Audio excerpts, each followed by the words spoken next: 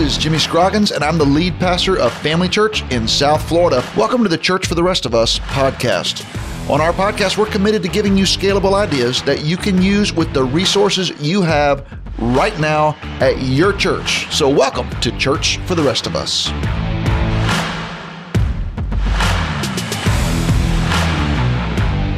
What's up, everybody? Welcome back to Church for the Rest of Us. Jimmy Scroggins here with my co-host, as always, Leslie Bennett, and we're wrapping up our season on the power of the neighborhood church, and we're getting ready to host our conference in South Florida. That's right. March 2nd, 2023, and South Florida is the place you want to be. I wrote a little poem. Wow. Very bad. Wow. Well, we better put a stop to all this rhyming and introduce today's guest. I'm super excited to have Pastor JT English with us. We met JT when he was at the Village Church in Flower Mound, Texas, and now he's the pastor of Storyline Church in Arvada, Colorado.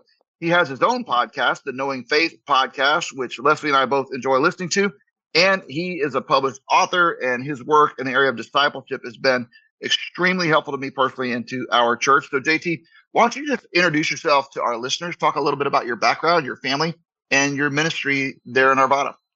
First of all, thanks so much for having me. Just glad to be with you guys, like-minded brothers and sisters, and largely working on the same project, just in different contexts. So, yeah, like you said, my name's JT. I have the honor of serving as the lead pastor here at Storyline Church in Arvada. It's kind of a fun context for me because I grew up in this community. I actually didn't grow up a Christian. I came to faith in college. My freshman year of college, just Campus Crusade for Christ. Somebody shared the 4 spiritual laws with me, and God saves me. But ironically, our church was planted in a high school basketball gym, one of the places they met in those early years. And I played ball in that gym as a high school kid, as a non-Christian. And so when I saw Storyline planted 7 years ago, I was like, man, that's awesome. A gospel-centered missional church back home. I'm never going back though. I've got a great job, and just kind of was content in what I was doing. I thought the pastor that was here was going to be here for a long time. I think he thought that too, and got another great opportunity. And it opened up, and I just said, you know what, Lord, I'll let you kind of speak into that process. And so we applied, and I took the job here. I was here for my interview weekend on March 8th of 2020. So right before COVID hit. Oh, wow. So it's been a wild 2.5 years of just kind of trying to navigate. I pastored a church for 6 months that I hadn't met, which was a little wild, but I'm back home and I love these people. I love this community. I love this context. I love our church. So yeah, it's a wonderful church. It'll be 8 years old this spring, and the Lord's just doing some sweet stuff, and I'm just honored to be a part of it. Now, where were you in college when you became a believer? Colorado State University, just up in Fort Collins. Yeah. Now, are you a single guy? So I was dating somebody else then. I got a whole messy story around that. And I actually met my wife about 2 weeks later at a Campus Crusade for Christ meeting. And man, I remember seeing Macy. She's my best friend in the world. And I said, because I was dating this other girl still, and she became a Christian. Like, what's supposed to happen here? And I said, oh my gosh, there's beautiful girls who love Jesus. I want to be with someone like that. Never thought it would be Macy.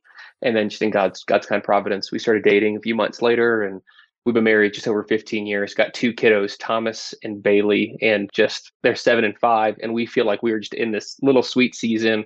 We said 2 weeks at home together, like a staycation all by ourselves. We watched every single Christmas movie you can imagine, and we're loving life right now. Man, that's awesome. So both of you are Colorado kids? Yep. So her background's a little bit different. Her dad is actually deceased, but was an SBC pastor for a long time and actually pastored a church in the same community. So we went to rival high schools. She went to Columbine High School and I went to Chatfield. Columbine High School is the infamous high school where the tragedy happened. She missed it by about a year. But all the kids at Columbine after the tragedy came to my high school called Chatfield. So we grew up in a very similar community, had lots of friends. It's actually how we met, with some mutual friends up at college. And she has a background in ministry. My mom was a vice president for the Rockies. So we've learned a lot from each other. I give her sports tips and she gives me ministry tips. That's awesome. All right, so is baseball or basketball your game? Still got to be basketball. I play basketball, so that's my thing. But growing up, going to baseball games, actually our rehearsal dinner for our wedding was on the field at Coors Field because my mom was such a rock star there. So I still love baseball. But if I had to play it and watch it, I'm going basketball a little bit over baseball. I'm going to have to be with you on that by a lot. Anyway, JT, thanks for introducing yourself like that. I appreciate it. Why don't you tell us a little bit about what it's like to pastor that church? Because now that we're reopened after COVID, you're kind of back in full swing. You're back in your hometown, sort of, and you're trying to reach your neighborhood with this church. Talk about how you're doing that at Storyline. I mean, honestly, I don't want to oversimplify things, but one of our strategies is just really simple. We preach the gospel. We have a hospitable, warm, welcoming environment. We're not doing anything fancy. The book that I wrote, Deep Discipleship, is kind of just lead with discipleship. We're calling people to become followers of Jesus, whether you've been walking with the Lord for 50 years or you're a pagan. So we have, evangelism strategies. We're trying to teach people how to share the gospel, but we just lead with preaching the word. I mean, I'm in a 2-year series through the book of Romans. It's not like we're doing a new series every 2 or 3 weeks, and people just seem to be compelled by listening to God's word. I've got a couple fun stories that maybe I'll share for some of the questions later, but like there's one girl who just started coming to our church about 6 weeks ago, who I went to high school with, who knows very non-Christian JT. And she became a Christian in college also. And now she's just compelled by the gospel also. She's kind of a new believer and she's growing, but it's like, I do have some of that, Jesus says like a prophet's not welcome in his hometown. Sometimes I'm like very welcomed in my own community. Other times I'm like, hey, we don't need to hear from you anymore. So it is unique being in a place where you were already known for such a long time.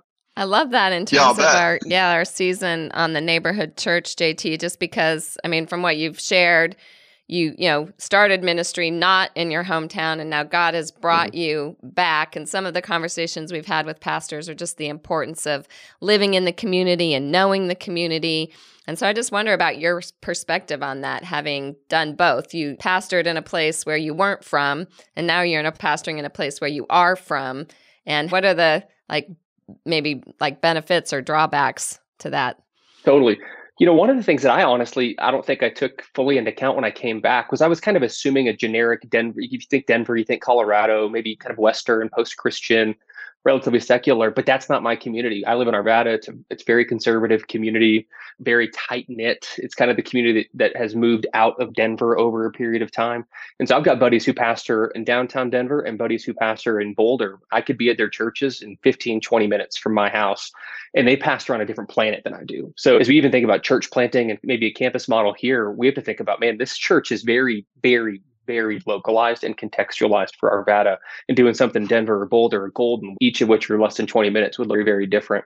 One of the things that I did realize, though, that I think has been a great benefit in coming back. So I wasn't really a preacher when I showed up at the Village, and Matt Chandler just kept giving me opportunities, and I grew and learned. My first sermon there was 55 minutes, and he said, never do that again. So, he just gave me a long leash of kind of just growing as a leader. But I kind of had to preach I don't want to say generic sermons at the Village, but I didn't know that context as well. I wasn't from Flower Mound. Here, I know 1994 Rockies trivia. I know I can make fun of the CU Buffs because I'm a Ram. And that kind of gives my preaching a fun contextualization that I wouldn't have had in a lot of different places, because I know these people, I know their stories, I kind of know their cultural guts, so to speak, that would take 2 decades or a decade to learn if I hadn't had that long context here. Yeah, I think that's a really good insight, JT. And I think there's something powerful about ministering where you're from. So I'm a Florida kid, so is my wife. And so we lived in Kentucky for 15 years after we got married. And I think coming back to South Florida has been a great joy of ours for some of the same reasons that you've mentioned.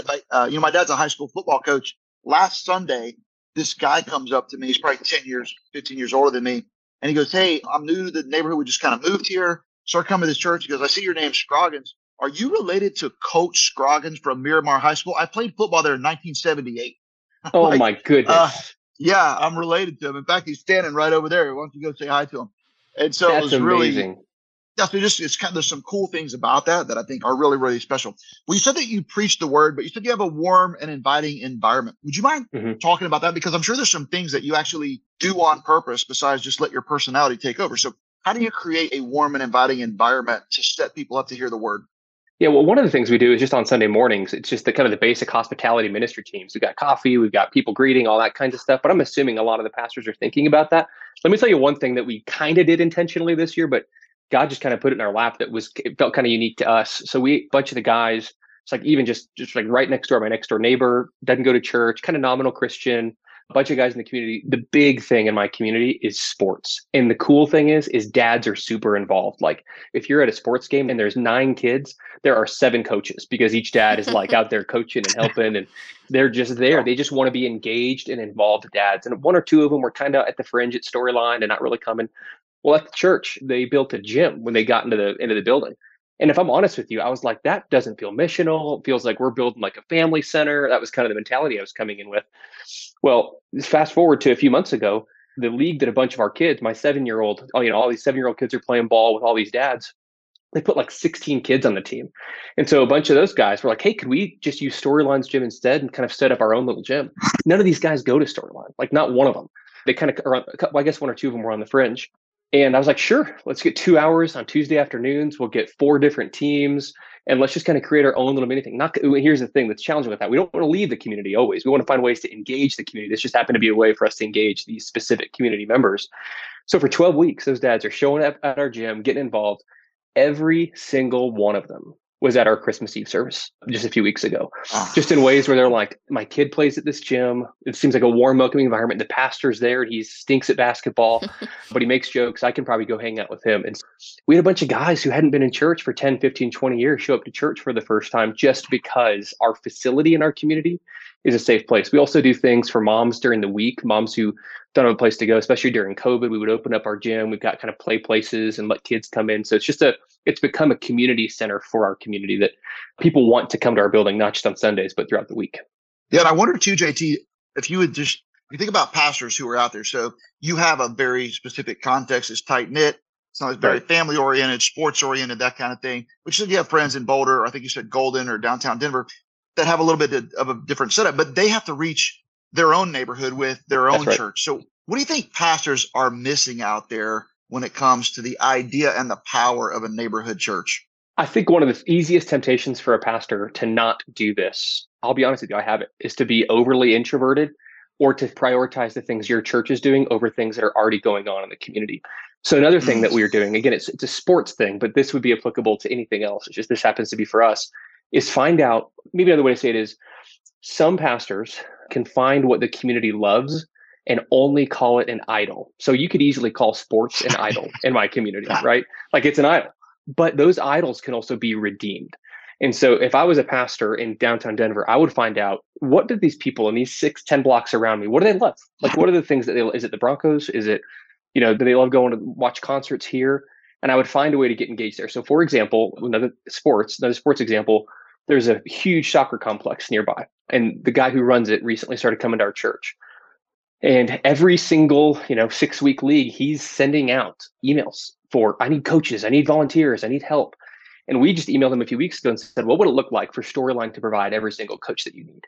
Maybe the dad doesn't have a kid on the team, but like one of our ministries is going to make sure that every single one of these kids has a touch point with a mom or a dad, a man or a woman who's going to be just their soccer coach. They're going to coach with excellence. They're going to want to win games. They're going to be competitive, but they're also going to teach great leadership skills. They're going to teach and ultimately discipleship and invite those kiddos to Storyline. And so that's just one thing. Like that's a mechanism that's set up.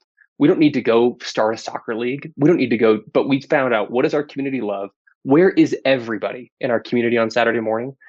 They're at the soccer field. So if I was in Boulder, I'd be thinking about, how do I get on the campus at the University of Boulder and hang out with Primetime? I'm going to get an Instagram video with Primetime so that people, like you find out what is going on in this community that they love, that I can somehow make a bridge to the gospel with. Yeah, I think that's so important, because I love what you said about the temptation of pastors to see every other successful thing that's grabbing people's attention as a competition.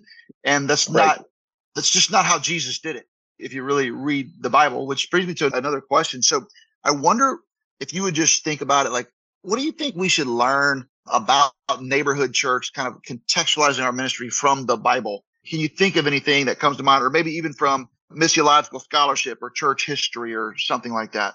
I mean, I think I'm sure, I can only imagine how many people, if you've asked this question, have said something similar. This doesn't sound, it's the most profound thing in the world that it happened. It's not profound for a pastor to say.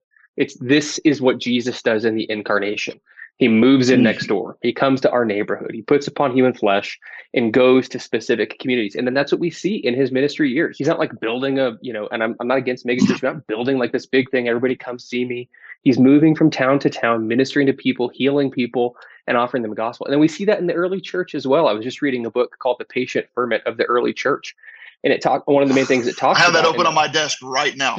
Yeah, one of the things that it talks about is how it's a great book. And it talks about sometimes what the church can do today is when Christians come to faith, we like kind of cloister them in the church. I'm a big fan of the local church. I think gathering is very important. Formation is important. But what the early church did is said, great, now you're a Christian, stay where you are and be a patient ferment to change that community. And so that's something that we're trying to figure out how to do here. So can I tell actually one story? I feel like I'm preaching a little bit. Yeah, heck yeah. Here's a story that just happened. This was like a Lydia story from the Bible. And this woman did not get saved at our church. So her dad back east passes away.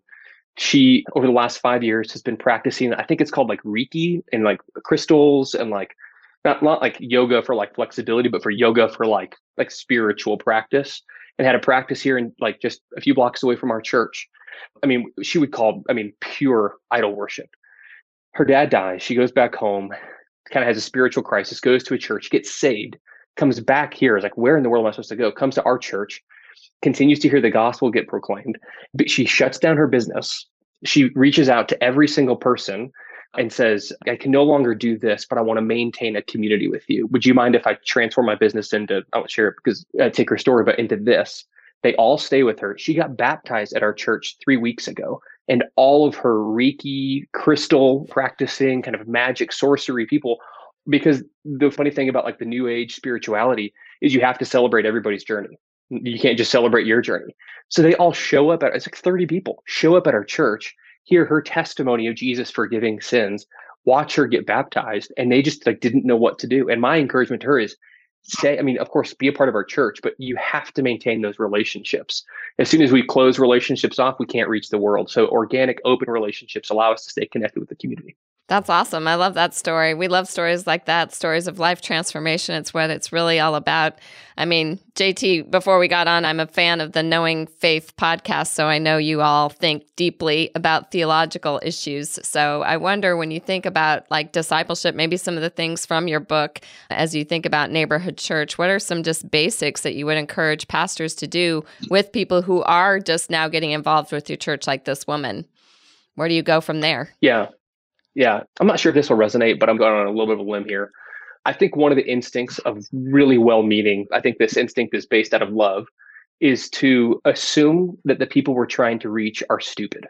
And so we can dumb down the gospel or dumb down scripture to such a level that they don't think we're intellectually serious. And from somebody who came to faith, not later in life, but I didn't come to faith as a kid, let me tell you this. Like, one of the things that we talked about a lot as evangelicals is how intellectual we are.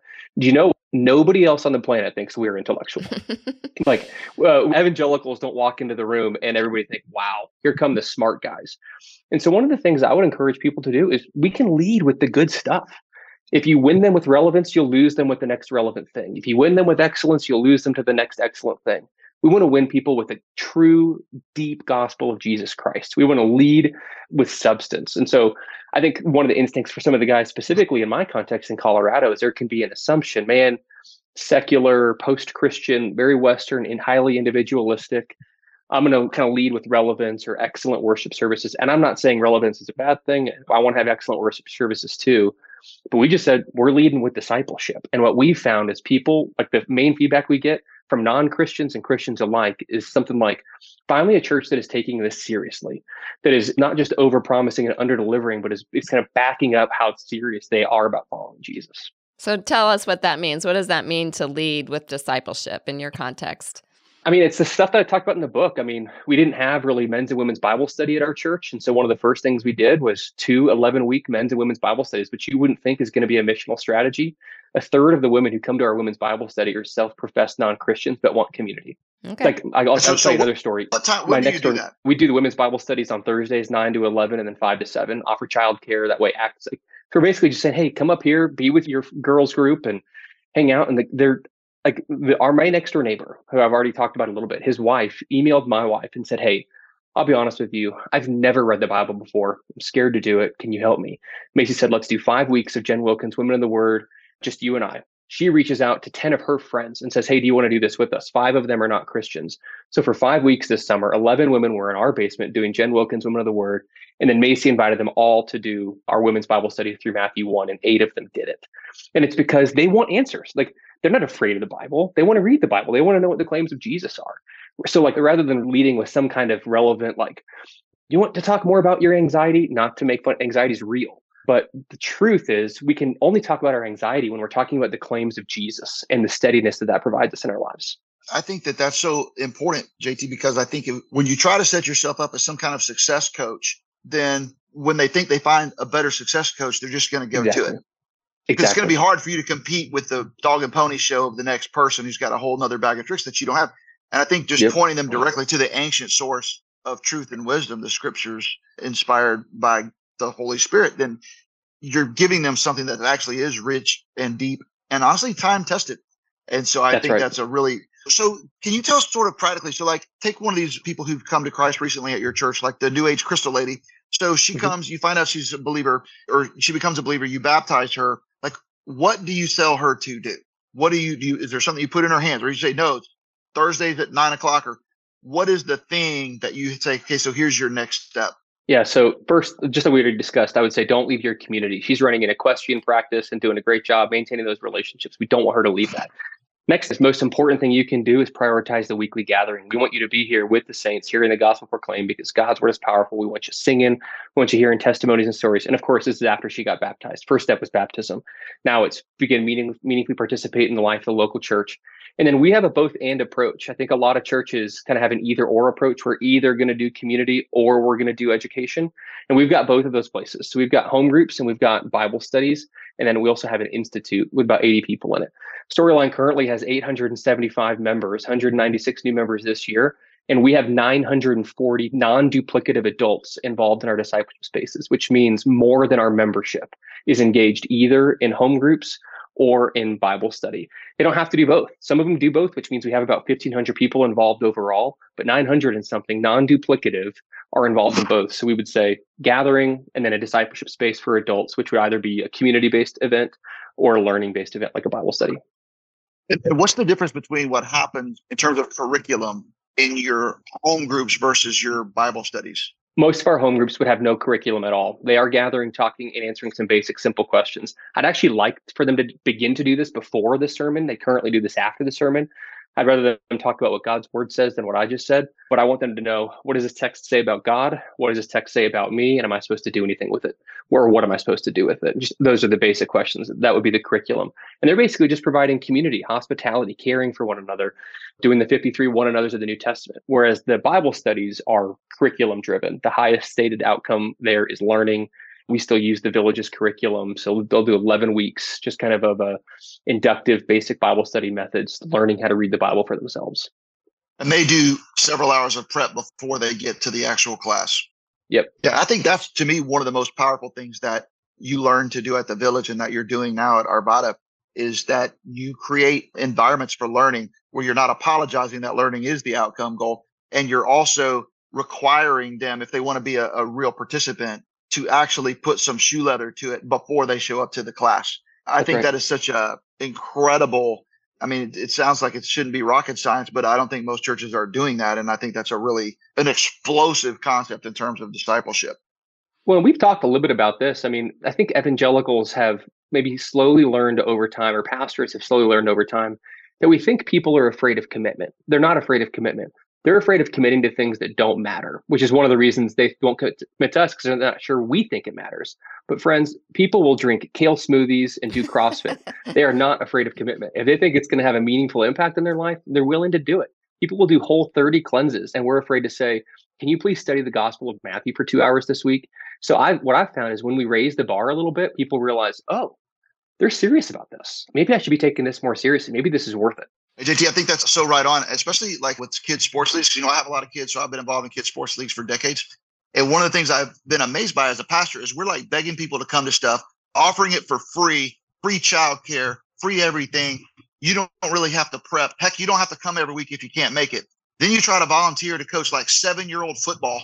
And you've got 10 coaches out there who all paid $300 a piece for the privilege, had to go drive to Miami an hour away for an all-day Saturday qualification seminar, had to watch 12 hours of videos to get certified for their Caring Well status. And then they had to get certified by the National Football Association so they know how to tackle correctly. And they all paid money and showed up to all this stuff so that they could be a volunteer and get screamed at by other parents who don't like the plays that they called. So then we're like, please come to our thing. We have food. We have childcare. You don't have to come all the time. No wonder they don't think that we take it seriously. I think that is a very valuable point. That's exactly right. Hey, JT, if we had to kind of land the plane here, but I want to ask you one thing about your book. So tell our listeners about your book, where they can find it, and what is kind of like the central idea, this elevator speech for your book on discipleship? Yeah, so the book Deep Discipleship, I wrote that when I was still at TVC. And if I'm honest with you, I was terrified because it came out, or I guess I got the manuscript back the week COVID hit. And I was like, I'm not even sure. Remember everybody was saying like, church is never going to be the same again. And I was like, oh my goodness, have I just written a book on deep discipleship when we're all going digital for the next decade? No, so deep discipleship is really born out of my story. I came to faith and wasn't discipled through college. I went to my pastor and basically said, hey, I'd like to know my Bible better. I'm, exploring a call to ministry. What should I do? And he said, you need to go to seminary. And I said, what's seminary? Like, I didn't even know what seminary was. I was so new to this whole thing. And I always thought back to that conversation and I thought, what if the local church itself could take people from being pagans and making pastors out of them? Even these bivocational. So this is not just like a big village church thing or family church thing or Storyline or Austin Stone, whatever. Like, what would it look like to have a model for pastors to follow that could say, I'm a bivocational, I work as a plumber 30 hours a week and I'm trying to preach God's word. I've got a couple deacons. How can I develop a system just for me to be thinking about how to raise people to be followers of Jesus Christ right here in the context of the local church? Last part of that is we have adopted a system that has basically told us that the best way to raise up disciples is that they have to leave the church in order to lead in the church. And I want to see if we can explore a model where we say, if you want to lead in the church, the best thing for you to do is to stay in the local church. Yeah, I appreciate that so much. We have a lot of overlap, Leslie, between what JT is saying and what we're learning and what we're discovering and trying to put into practice at Family Church. And I want all of our listeners to hear this because I really think that JT is a leader on the rise in the world of church leadership. And I think his ideas are timeless and helpful. And I think you'll find the materials that he produces to be the same. So tell everybody the title of your book, where can they order it, and the title of your podcast, and then any other ways that you'd like to share with the listeners about how they can find you, your preaching and teaching, and what you're doing. Thanks. Yeah, so the title of the book is Deep Discipleship, How the Local Church Can Make Whole Disciples of Jesus. That came out from B&H in 2020. You can just find that on Amazon.com or Lifeway.com. I have that podcast, like you mentioned, with my friends and colleagues, Kyle Worley and Jen Wilkin. That's a weekly podcast where we're exploring the things we're talking about here. We're either going through books of the Bible. We actually start recording for season 10 tomorrow, where we're going through the doctrine of salvation and celebrating 10 seasons together.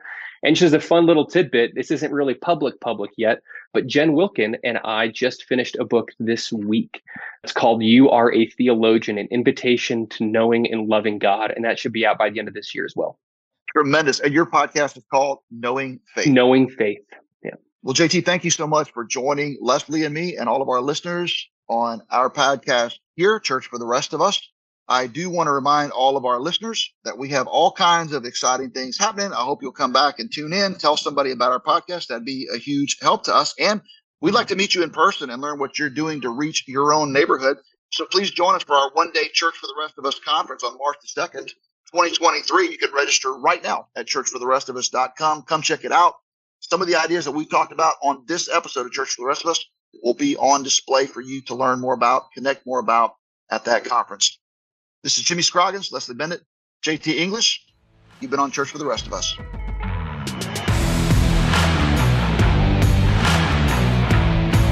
Thank you so much for joining us on today's podcast. I'd love for you to check out FamilyChurchNetwork.com to chime in on our blog or follow me on Twitter at Jimmy Scroggins. We want to connect with you and learn from you because we're in this together. We're all learning from each other. We are Church for the Rest of Us.